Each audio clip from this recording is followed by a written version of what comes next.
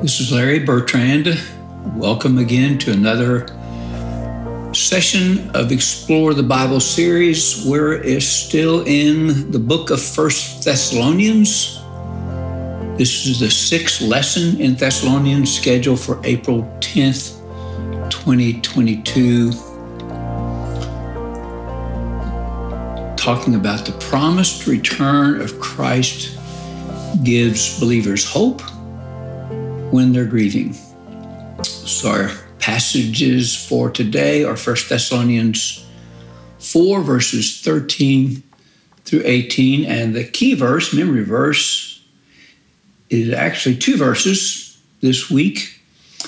1 Thessalonians 4, 16 and 17. For the Lord himself will come down from heaven with a loud command, with the voice of the archangels, and with the trumpet call of God, and the dead in Christ will rise first. After that, we who are still alive and are left will be caught up together with them in the clouds to meet the Lord in the air, and we will be with the Lord forever. That's a great promise for us.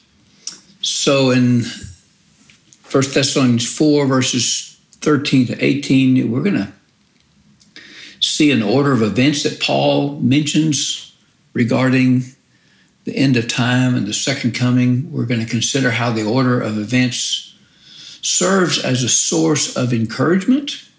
We'll focus on the importance of seeing the passing of loved ones as a command, as a comma, not the end, because of the hope we have in the promised return of Christ.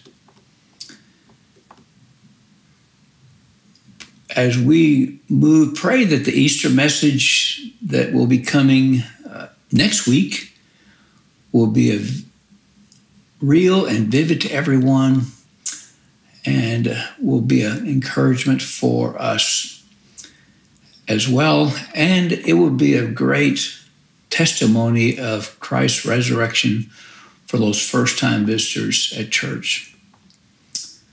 So think about what are different symbols of punctuation that come to mind as we start this lesson.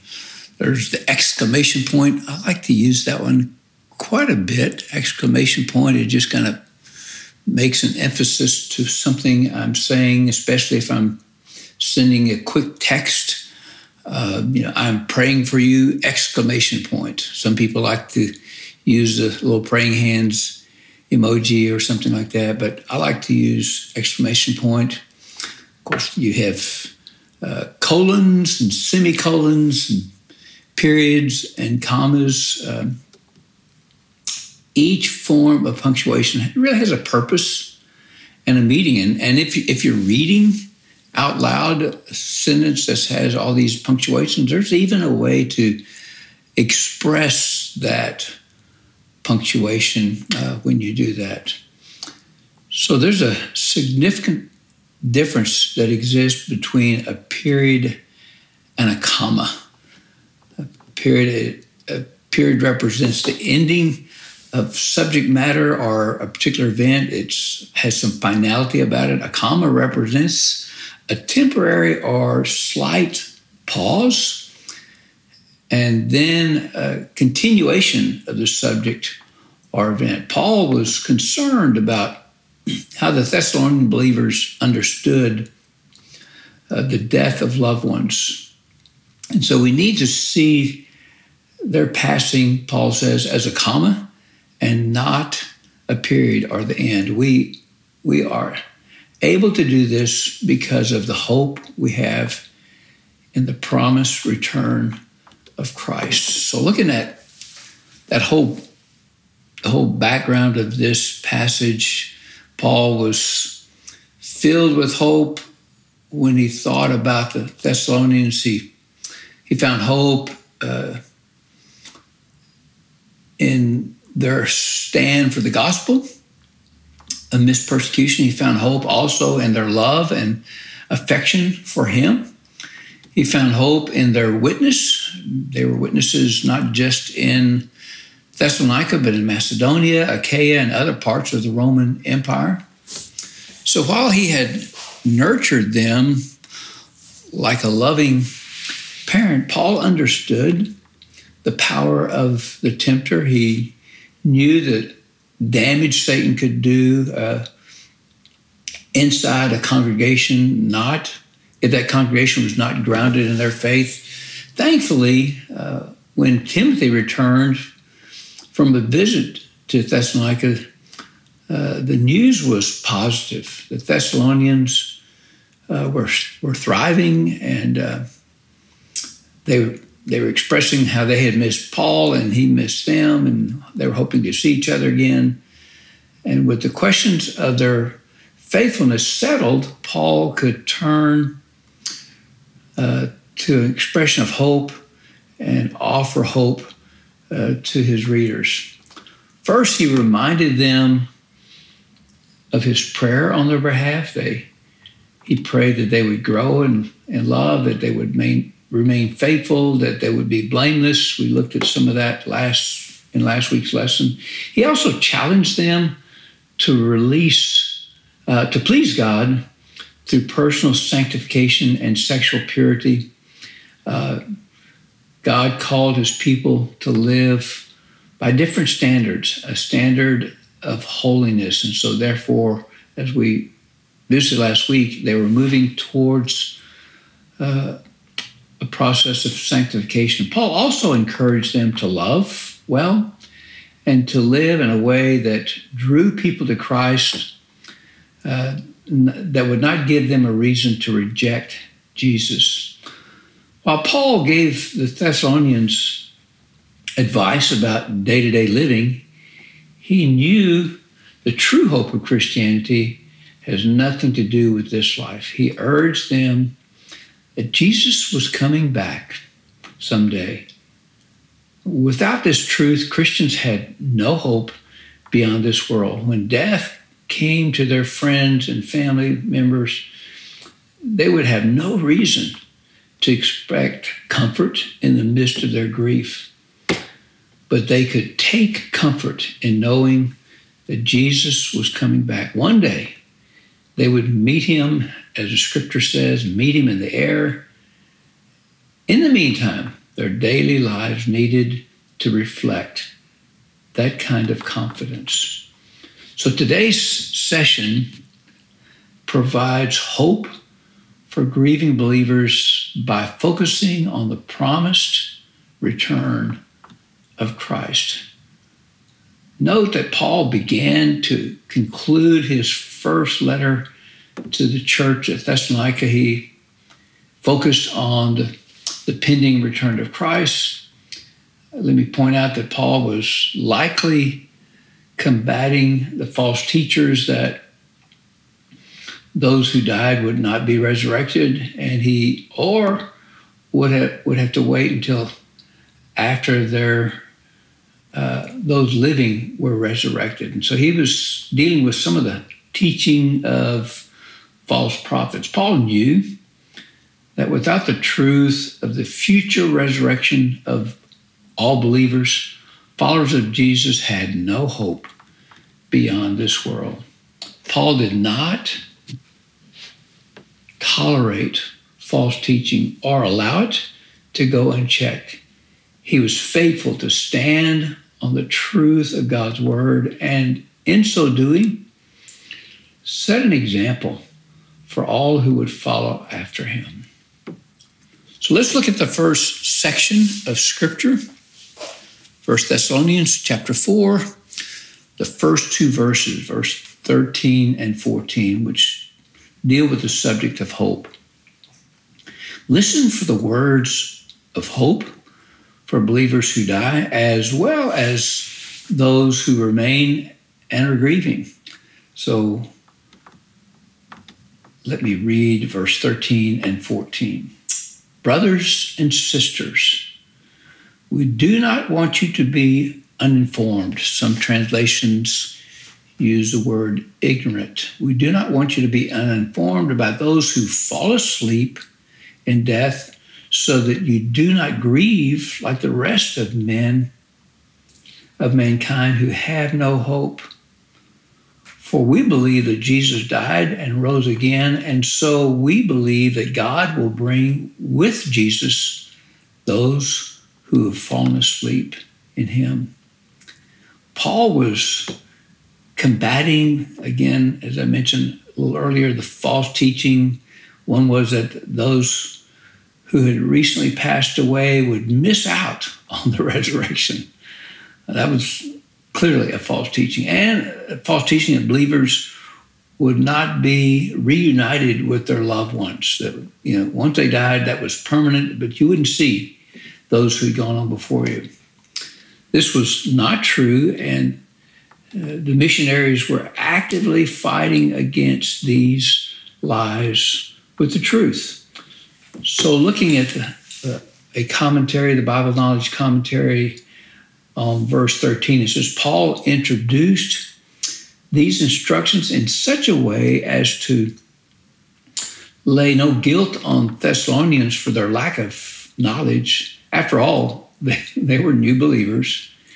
He again called them, that term of endearment, brothers and sisters, emphasizing their equality of standing before God despite their knowledge deficiency.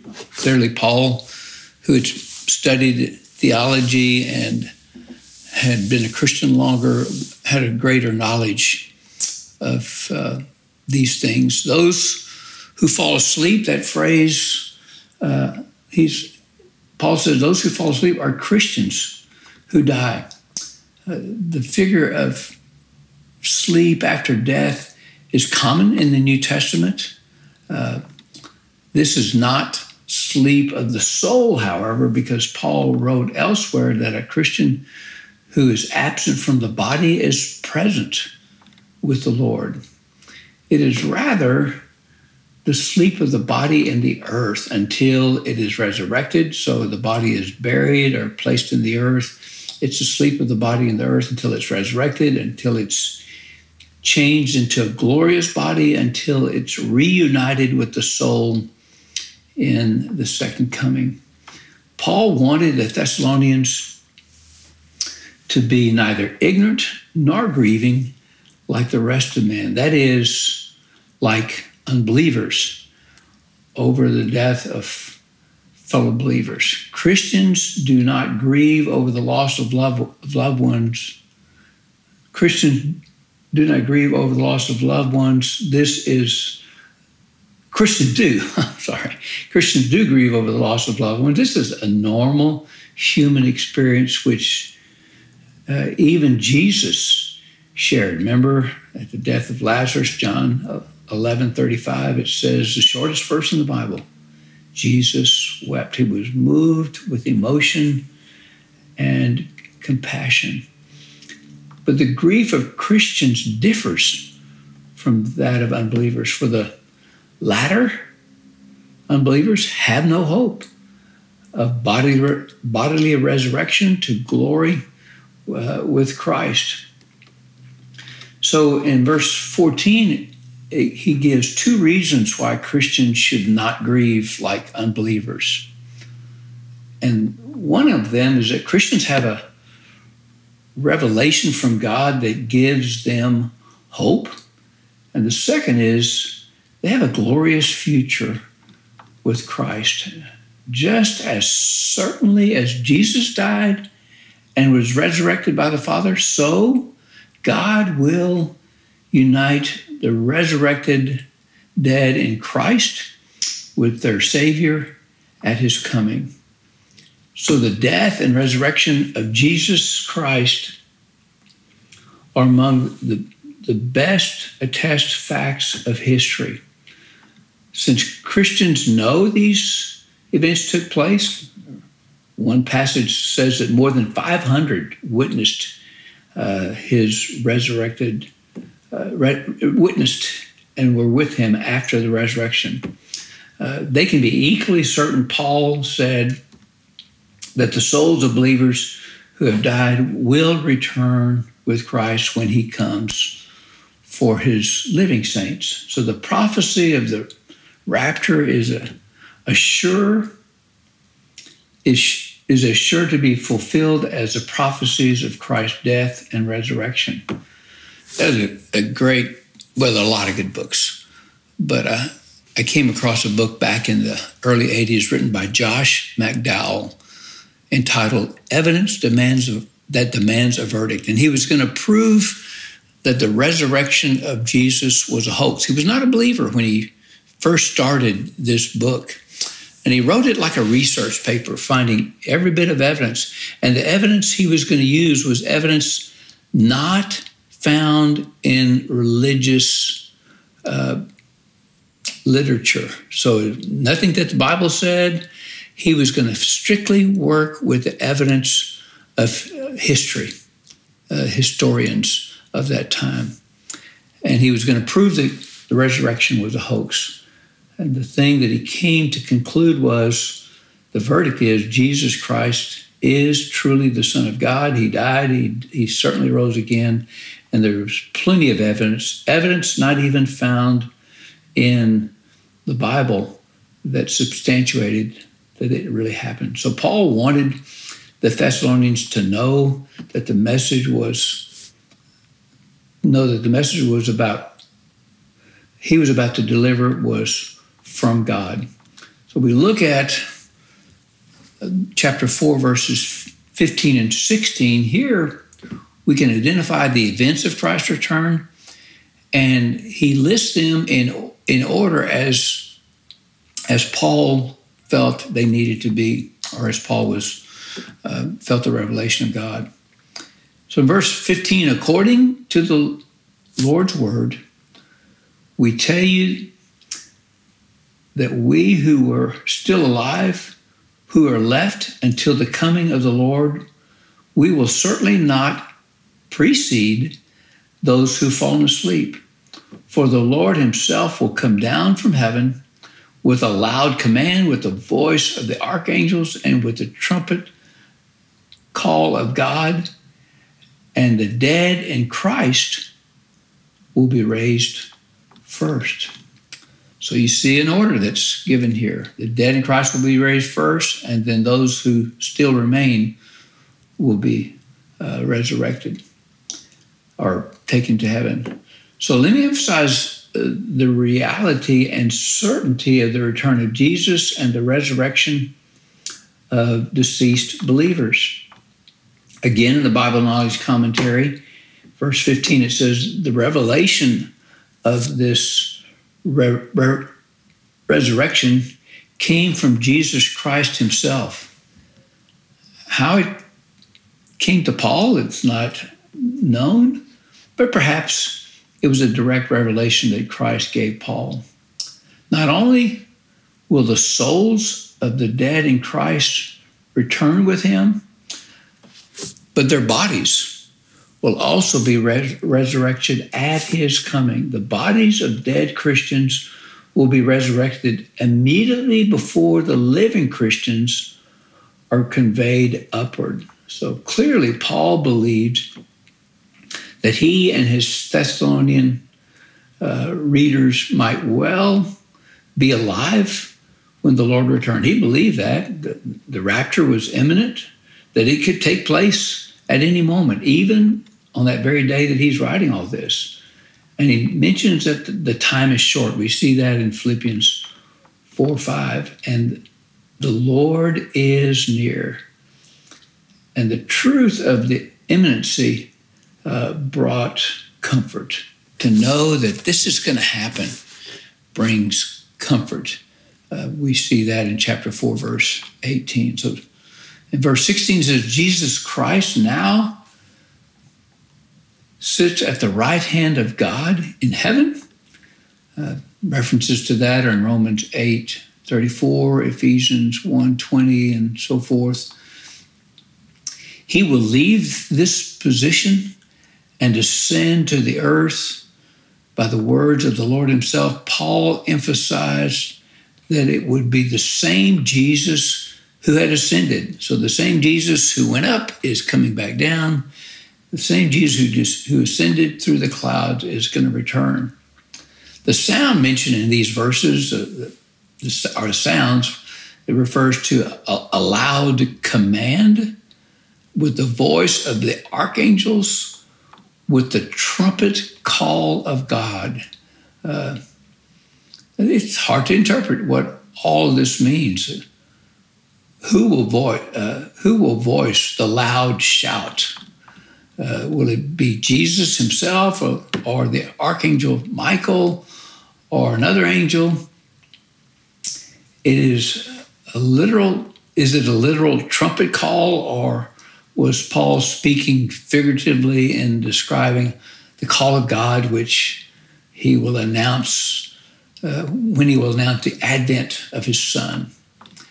These three phenomena may all refer to the same thing, but probably they are three separate, almost simultaneous announcements. Can you imagine what that is going to be like when that happens? These loud, simultaneous announcements that the Lord is returning, heralding the Christ's return. Though one's curiosity about these aspects of the rapture is not fully satisfied in this passage, one thing is clear. Christ's return for his saints will be announced from the heaven forcefully and dramatically.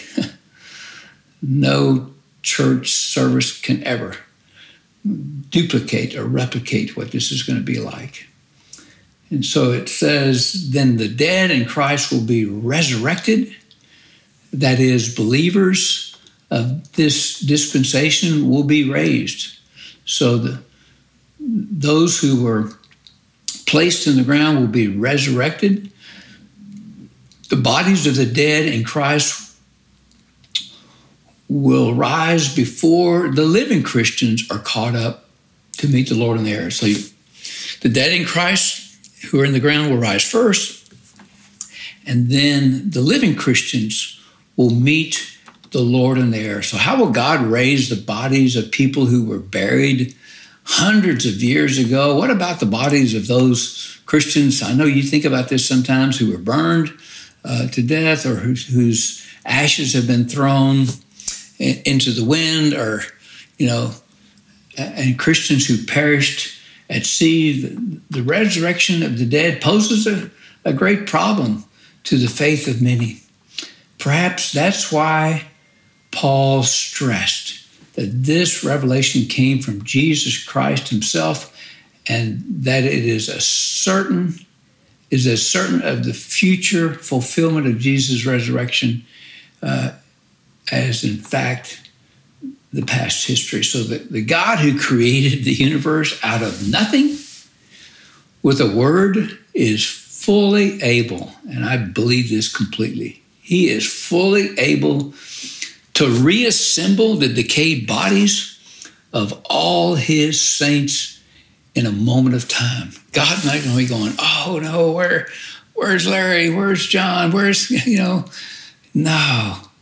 The God who is omniscient, who knows all things, who is omnipotent, able to do whatever he desires, will not be challenged in that day.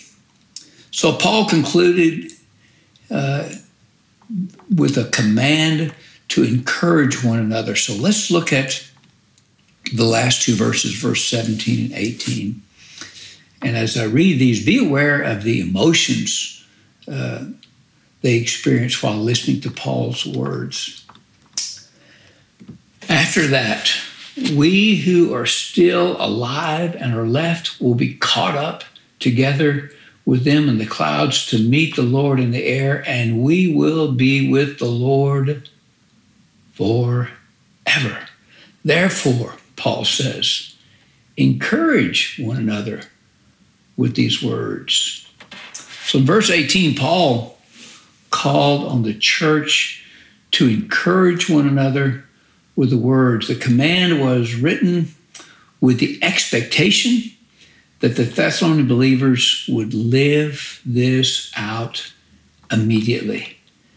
Looking at Tyndale's commentary on these two verses, he says that after that, believers who remain alive or on earth, we who are still alive will be caught up with them. So the dead in Christ will rise first, and we will be caught up with them in the clouds. The verb combines the ideas of force and suddenness seen in the irresistible power of God. It's going to be such a dramatic, instantaneous moment.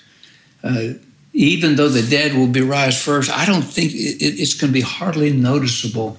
We should not overlook the fact that believers will be caught up with them. There will be a reunion with Christ, but there will also be a reunion with the friends who have gone before. Clouds are frequently associated with divine appearances and activity. They will meet the Lord in the air. That is an expression that's translated to meet. It's the kind of technical term for the official welcome of a newly arrived dignitary, and suitable in this context. It is a measure of the Lord's complete supremacy that he should meet his saints in such a region in the air as would be the abode of all manner of evil spirits. And so at the same time, this is not anything more than a meeting place. We will meet him in the clouds, meet him in the air. It seems that the Lord proceeded to the earth with his people. So the climax comes. The climax comes with, we will be with the Lord forever. That's really the climactic statement in this passage. There are many points on which we should like further information, but when Paul comes to that great fact that makes everything else unimportant, he stops. There's no need to add to the fact. And so in verse 18, Paul calls on his readers not simply to take heart, but actively to encourage each other with what has been written. One theologian, Whitley, sees this as a very important statement. Paul's words, he says, are a source of continual strengthening for the believer, not simply a spur to fascination with the future. So these statements convey the assurance that the power of God will never be defeated. God is supreme, and when he sees that the time has come, he will draw this age to its close and usher in the new age with the second coming, the parousia. So whether we live or whether we die, Paul says, we do not go beyond his power. Even in the face of death, we can remain calm and triumphant, for we know that those who fall asleep in Jesus and that they have their place in the final scheme of things. Well might Paul call on his friends to encourage each other with these words. And so the doctrine of the last things refers back to Luke chapter 21, verse 27 and 28. At that time, they will see the Son of Man coming in a cloud with power and great glory. When these things begin to take place, stand up, lift up your heads, because your redemption is drawing near. And then in Jude 14 it says, Enoch, the seventh from Adam, prophesied about them. See, the Lord is coming with thousands upon thousands of his holy ones. So some applications to this lesson are wonderful for us as we approach Easter next week. The return of Jesus gives believers hope when grieving the death of another believer. Jesus will return in his full glory, gathering all believers through the ages of eternity. And finally, we see the certainty of Christ's return should encourage believers who grieve. As we consider our closing time, thank God for the hope of Christ's promised return. It's a wonderful gift that he gives us. A song that was clearly my favorite song as a young boy growing up in South Louisiana is the beautiful little hymn, When the Roll is Called Up Yonder. And the words to the first verse are, when the trumpet of the Lord shall sound, and time shall be no more, and the morning breaks eternal, bright and fair, when the saved of earth shall gather over on the other shore, and the roll is called up yonder, I'll be there. And then the refrain, when the roll is called up yonder, when the roll is called up yonder, when the roll is called up yonder, when the roll is called up yonder, I'll be there. A great statement of hope for all of us who are believers in Christ. Pray with me. Lord, thank you for the promise that when that roll call of faith is called, we'll be there. Not because of our good works, not because of the life we live, but simply because as best we knew how, whether like for myself, when I was 8 years old, I put my faith in Jesus Christ. It's because of my faith in Christ and my trust in him that I have the promise of everlasting life forever with Christ. In Jesus' name we pray. Amen.